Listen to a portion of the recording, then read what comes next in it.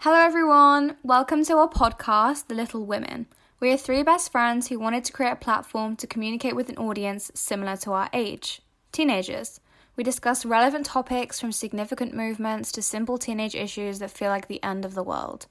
Be on the lookout for our special guest episodes to hear about all the different kinds of people who have taken their time to not only educate us, but also you guys, giving an endearing insight into their lives. On today's episode of Little Women, we are joined by Ava Carroll. Ava and I met on an English course a couple of years ago, but now she is doing some amazing activist work surrounding politics, sexual harassment, and feminism. Starting with your political passion for important topics that matter to you and that you think need addressing within society, was there a pivotal moment for you that kind of triggered this urge? Did you see something on TV or read about an issue on social media and you thought, you know what, I want to make a difference? Yeah, there wasn't one day or one incident where I thought, no, this is wrong. It was more completely from the beginning, growing up. So particularly around women's issues, I saw little injustices, like girls not putting the hand up as much in class as boys. And then as I got older, that changed to concerns around body image. And as girls went through puberty, the sexual harassment began straight away.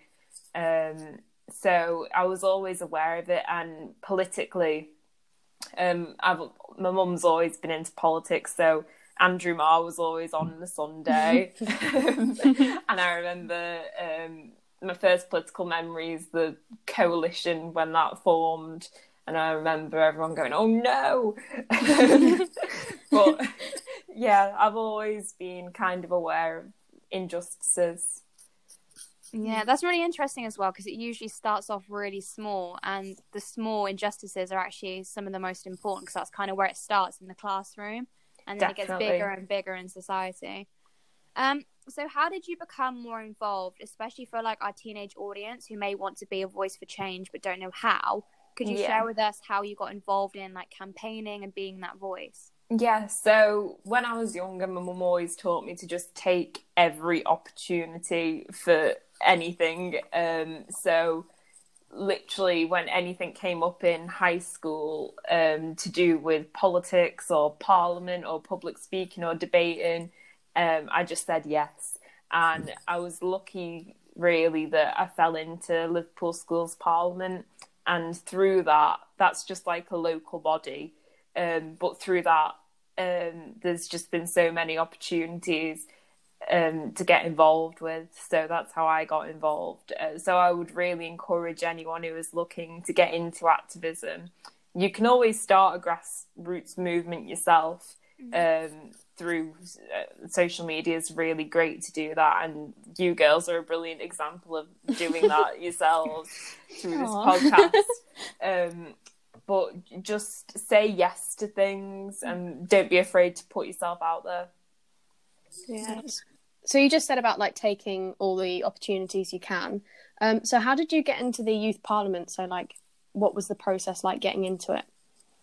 So I just put myself forward again. So through Liverpool Schools Parliament, it's part of a wider body in the Northwest, and they have MYPs who are elected. And I just put myself up for election in Liverpool, and I got it. I got elected by my peers. And then as an MYP, you become part of this great community within the Northwest region called Youthphoria. And that's all the MYPs from across the region, and they all meet together. So could you give us a bit of insight about what being part of the youth parliament entails? What do you have to do in it? What stuff do you do with other people? Yep, so we each have a constituency. So I represented Liverpool, and then our constituents are young people. So MPs represent their constituents, it's kind of a mini version of that. So we try to look at the issues within our area. We listen to our peers and young people about what's important to them. and then we go out and try to make a change. And we do that. We have an annual sitting every year in August where we can put motions forward to be on the Make Your Mark ballot. And they are 10 issues that young people vote for that go on to the House of Commons sitting in November. And then 5 of those issues go on to be national campaigns. So, for example, last year, I submitted a motion to the August sitting on street harassment, and that got enough votes by the MYPs to then go forward to the Make Your Mark ballot, which goes out to over 1 million young people. It's a massive outreach. And then it's just a great way to see the issues that are affecting young people and then go out and campaign on them. So with the whole youth parliament, it sounded like it was pretty big in your school. Do you think other schools around your area or just around the UK do enough surrounding the youth parliament? For example, do you think it should be more encouraged and students should be more educated about what goes on in it? I think with youth parliament, it's a real lottery sometimes. I was really lucky, and not even my school as such. There was this youth worker called Jeff Dunn, and he was just amazing, and I wouldn't have done any of the things that I'd done if it hadn't been for him. He's the one who connected me, so I'd love to see, because I know that the actual UK Youth Parliament, they want to get the biggest outreach possible. So I think if schools could make that effort to join up with them and discover more about them and connect with local youth groups to make sure that as many young people, and to get the most representative group of young people as well, because I think with a lot of these things, like I was saying before, you've got to have that initial confidence to put yourself forward. And a lot of people who would be perfect to be an MYP might not have that confidence. So I think it's really good. It would be great if the schools could push that more. Yeah, I definitely think it should be pushed like a lot more, because I think someone from our school like tried to be in it, but I didn't even know it was like a thing, and I didn't hear anything about it until I heard that this boy was like trying to get in and campaigning to try and get in, but I'm not sure if Jayan or Hannah knew much about it beforehand. No, I didn't, to be honest. No. I didn't. Yeah, I think the outreach could definitely be improved. Yeah. Well, it sounds like a really great opportunity for when you actually, get to do it. So would you say for someone who wants to maybe pursue politics or international relations or something like that, do you think being a part of Youth Parliament is worth doing? Oh, 100%, for so many reasons, because it's on a basic level, it's good for your CV, but you get so many experiences and you meet so many different people, and you'd find out if politics and helping people is the kind of career that's right for you, because you do have to care about people and you do have to be doing it for the right reasons. But then on the other side of that as well, like we had John Burko speak at our annual sitting, and you get to make connections with MPs. Like I was emailing my MP last night on an issue to make misogyny a hate crime, and you forge those links quite early on. So definitely, if you get the opportunity to become part of UK Youth Parliament or any youth group, I would definitely encourage people to do it. Yeah, because it seems like quite a difficult industry to break into. So like the networking and making connections is really beneficial, it seems. Yeah, definitely. And Twitter's so useful for that. Someone's a big fan of Twitter. I love Twitter. That's literally how I like stay up to date on like stuff going on in the world. I know it sounds like social media, but like I feel like on Facebook it's mainly like more like older people on it, but then Twitter's kind of like, if you get the hint to something happening, the first place I go is Twitter. It's scroll through. It's the first place that has so yeah, definitely. Yeah. So in terms of like a personal level, how do you feel that the Youth Parliament has helped you? Do you feel like you've become more confident, or how has it helped you as a person? Oh, in so many ways. I honestly, I don't think I would be the person that I am today if I hadn't been part of not just UK Youth Parliament, but kind of activism as a whole, if that makes sense. Mm-hmm. Because it was great to have the position and the name of like member of UK Youth Parliament and to speak in the House of Commons and do all the things that come alongside it. But it's meeting people and doing all these different things. It makes you think as well, because you bring things that you're passionate about to the table. Like I brought street harassment, but there's other people who've experienced bereavement and want to bring things in about counselling in schools. There's LGBT issues. It's just so nice to see young people bring issues that they're passionate about and their constituents are passionate about, and it all come together to make a whole. And I think that's quite an experience to develop personally as well, because you realise what issues that you care about. Yeah. So we saw that you got to work with the BBC recently, and that was about how to get younger people more politically involved. So why don't you talk to us a bit about what that experience was like, and also why you think it's important for younger people to get involved in politics? Yeah, so the BBC, the way that happened, that was through Twitter. A journalist DM'd me, really out of the blue. But when, like, Twitter's such a great tool, because once you put yourself out there and you can make all these connections. So this journalist I didn't know DM'd me, told me information about herself, about the story, and they were looking to do a bit of coverage, and I said, yeah, I'd be happy to do it. So we went to the town hall in Liverpool, which is where Liverpool Schools Parliament sits, and we just did some filming, and it was great. It was really relaxed, and the mess. It seems like a lifetime ago now. December. Yeah, definitely. People to register to vote for that election, but it's just so important, because young people, they don't always realise sometimes that politics isn't this suits in the House of Commons all the time. Politics is everyday lives. It's everything that when you walk out your front door, it's the pavements that you're walking on, it's the price of things that you're buying in the shops, it's your university tuition fees, it's just so much around your life. So and it's not some far away thing, it's right on your doorstep.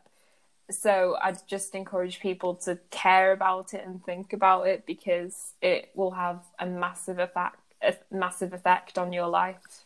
Yeah. Well, speaking of the House of Commons, you actually spoke there on tackling hate crime. So would you be able to relay to our audience on how we could go about tackling hate crime, and maybe your experience speaking in the House of Commons?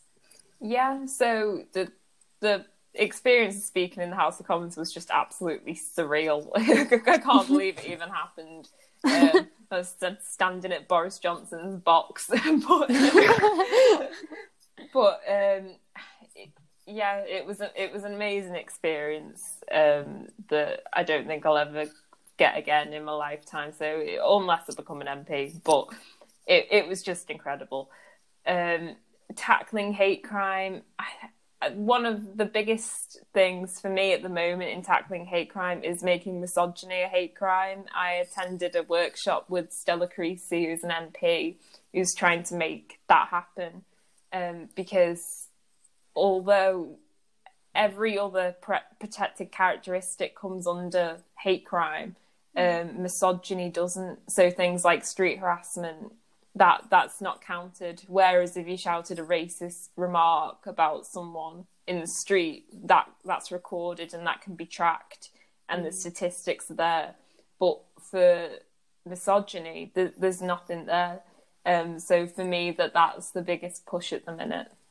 Yeah, definitely. I feel like misogyny is a lot more normalised as well. So like if you're racist, it's like obviously seen as a horrible thing because it is, but with misogyny it's kind of just like, oh, boys will be boys, and that kind of view. Yeah, and there was a charity on that workshop last night called Hope Not Hate, and they're an anti-fascist organisation, and what they were saying is that the far right, now that racism is seen as something that's wrong within society, a lot of the focus has been moved on to sexism and misogyny because it's seen as one of the more acceptable gateways. So if you're noticing in politics that there is a lot more sexism and misogyny, that's because there is.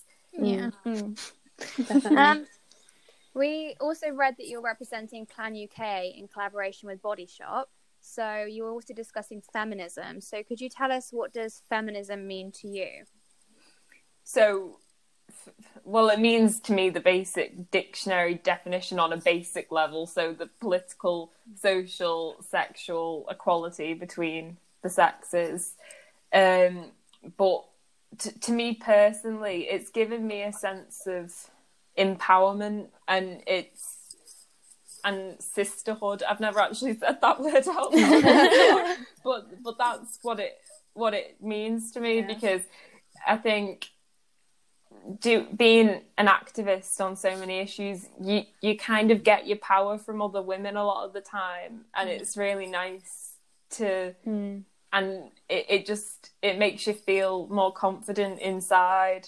So feminism for me, it's just, as a trigger word, it makes me feel kind of powerful.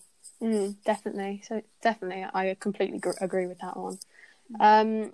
So you also worked with Plan UK and The Guardian to talk about sexual harassment. What drove you to want to make sexual harassment a more open and normalised topic? So, like a lot of women, I'd experienced catcalling. I think the first time I was catcalled, I was like 10. 10? Yeah, because I was thinking about it. I was thinking, when was the first time? But then I thought back and I thought, I remember I wasn't in secondary school yet. I hadn't gone there. So I must have been 10 or 11 at the oldest. Oh my God.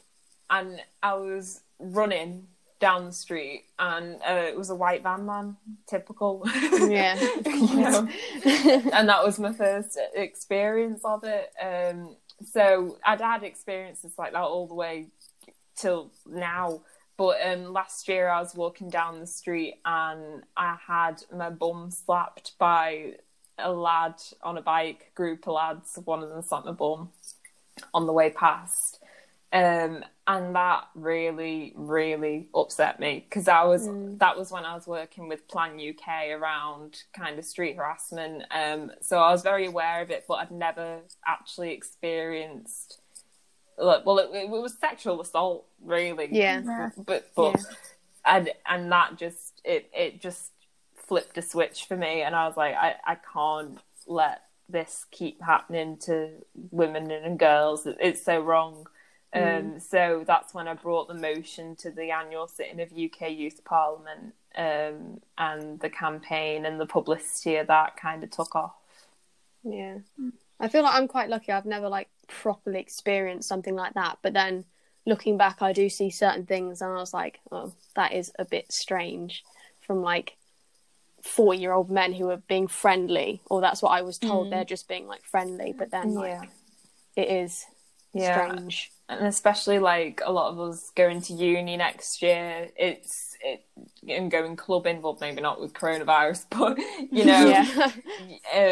it's something that it worries so many girls, and a lot of them don't realise sometimes that they have been sexually assaulted in a club, because they just see it as, you got a bit gropey or whatever. It's just so wrong. You were wearing a tight dress. What was meant to do? Don't.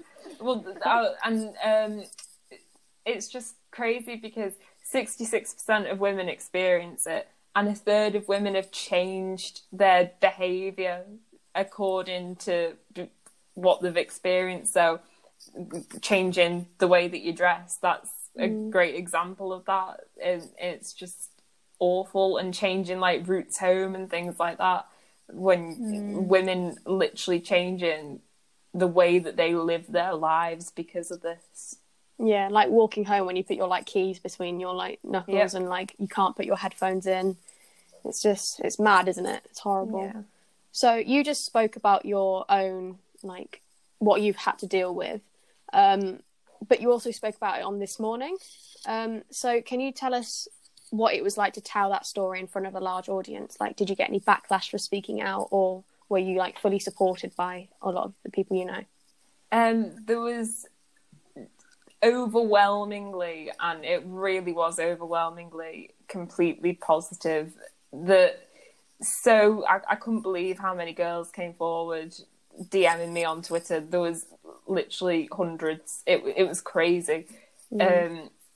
And they all had similar experiences, and they said that seeing me do that had helped them to speak out about it and recognise that it was wrong. So that was just incredible. There was a bit of backlash. There was, because I did some work with Liverpool Echo as well, and there was hundreds of comments on their Facebook page about, you know, just stupid stuff. And I was actually quite lucky in a way, because that some of the stuff they were saying was really upsetting, but I told myself that it was stupid, and I just brushed it off. And then the Daily Mail picked it up as well, and they quoted some of the Twitter trolls, and one of them was talking about my cleavage, and they did that, and I was just like, what? But then loads of girls from Youth Parliament on the back of that saw that the Daily Mail had talked about my cleavage and everything, and then they came on Twitter and defended, you know, the cause and me. Yeah. So overall it was just an amazing experience, and the positive definitely outweighed the negative. Yeah, that's good. I'm glad that you weren't like pulled down by any of the negative misogynistic comments. So. But the thing is that, like, I wasn't, but it just shows why people don't speak out, because the scary thing is that people will call you out and people will say, no, you're wrong, or no, you're lying, or no, this doesn't happen.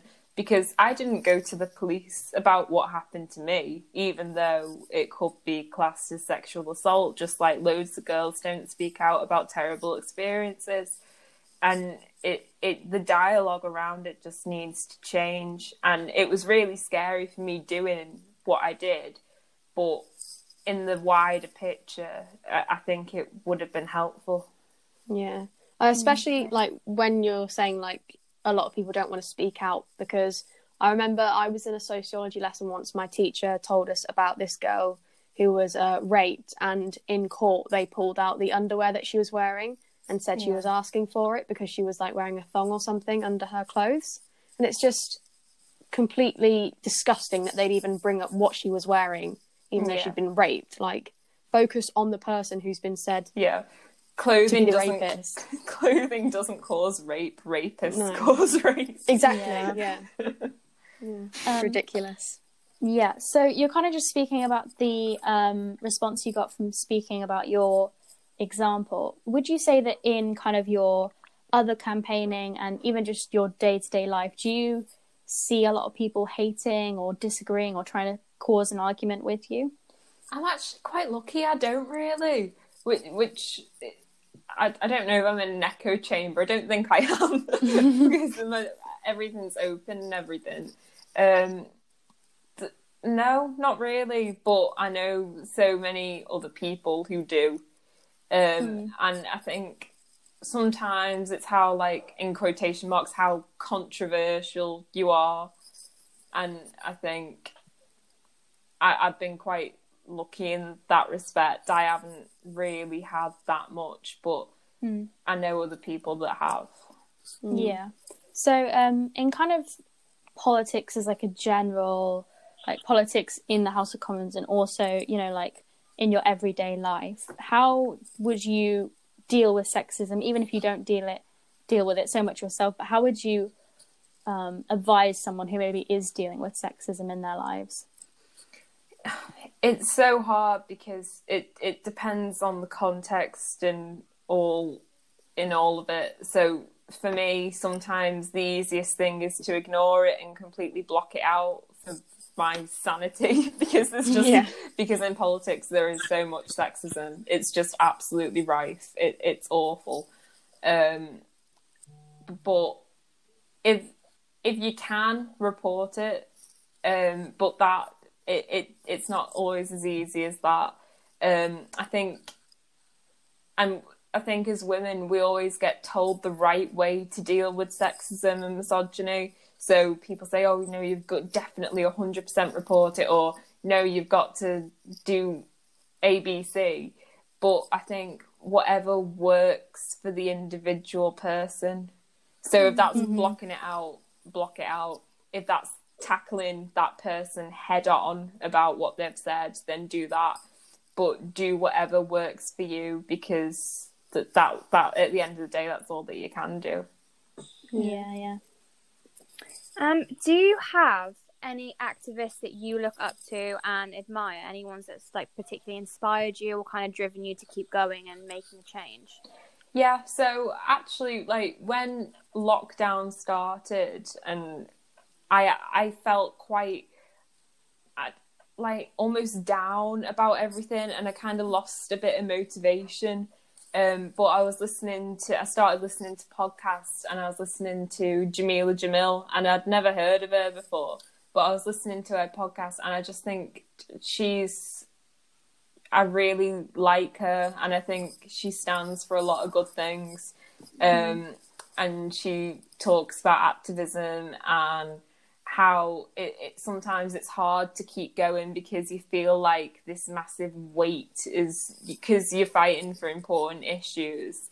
I think a lot of my friends have seen this who are campaigning for Black Lives Matter, that sometimes the weight of the issue that you're fighting for, because it's so emotional and personal to you, it can be hard to like carry on. So she kind of taught me how to get that was okay, and to like keep going and don't give up. Yeah, I feel like hard. Sorry, John. I feel like there's a lot of strong female like activists in like acting, like singers that you can look up to now, where like maybe there wasn't as many like a couple of years ago, especially with like the Me Too movement that happened a couple of years ago. So I feel like there's a lot more people you can look up to now. Yeah, and I think social media is really good for that in a way. Social media can be bad in a lot of ways, but it's also great because you've got such diverse channels, and you can choose who you follow and who you have, scrolling on your phone. You can choose what you see, which is really nice. The next question may be a bit daunting, but if you were to become Prime Minister, what's the first thing you would change / introduce? Oh, so many. Can I have two? Yes, you can have all. You can just keep going on about it if you want. University tuition fees. Education is such a powerful tool, if not the most powerful tool, for so many reasons. No matter what you want to go into, it just opens up so many doors. And I just think it's completely wrong that they should be limited in any way because of financial background. So definitely introduce free tuition, scrap tuition fees. And the second one would probably be a universal basic income. I think that coronavirus has shown us that money can be invested quickly and rapidly. Definitely. When people want to do it and when there's a need for it. So I think a universal basic income after going through this experience would be really important. Yeah. This is kind of off topic, but how do you think like the government dealt with, like how well do you think it was dealt with, like Corona? Absolutely appallingly. It's an absolute disaster on so many levels. Like at the start, like I remember when Boris Johnson like first started doing the conferences at the very beginning, and I don't like Boris Johnson. I support Labour, but part of me was like looking to him for guidance because it was such an awful time, and I was like, oh, come on, please, there's got to be a plan, there's got to be something. And I've never willed a Tory to do well in my life. But I was looking at him and I was like, please. And at first it seemed okay, but then it just descended into absolute chaos with the lack of testing. Now we haven't got track and trace, and then I think the cherry on top of it all was Dominic Cummings, and it just showed what an absolute farce it was. Not good. In a nutshell. Just before it really hit the UK, I don't know if anyone remembers, but on the news, it was all looking at Italy and Spain like they were going through a plague and like it was the end of the world. Yeah. And then when the same thing, worse, is happening here, it just completely changed. And then they stopped the comparisons on them stupid graphs, and it was just awful. Yeah.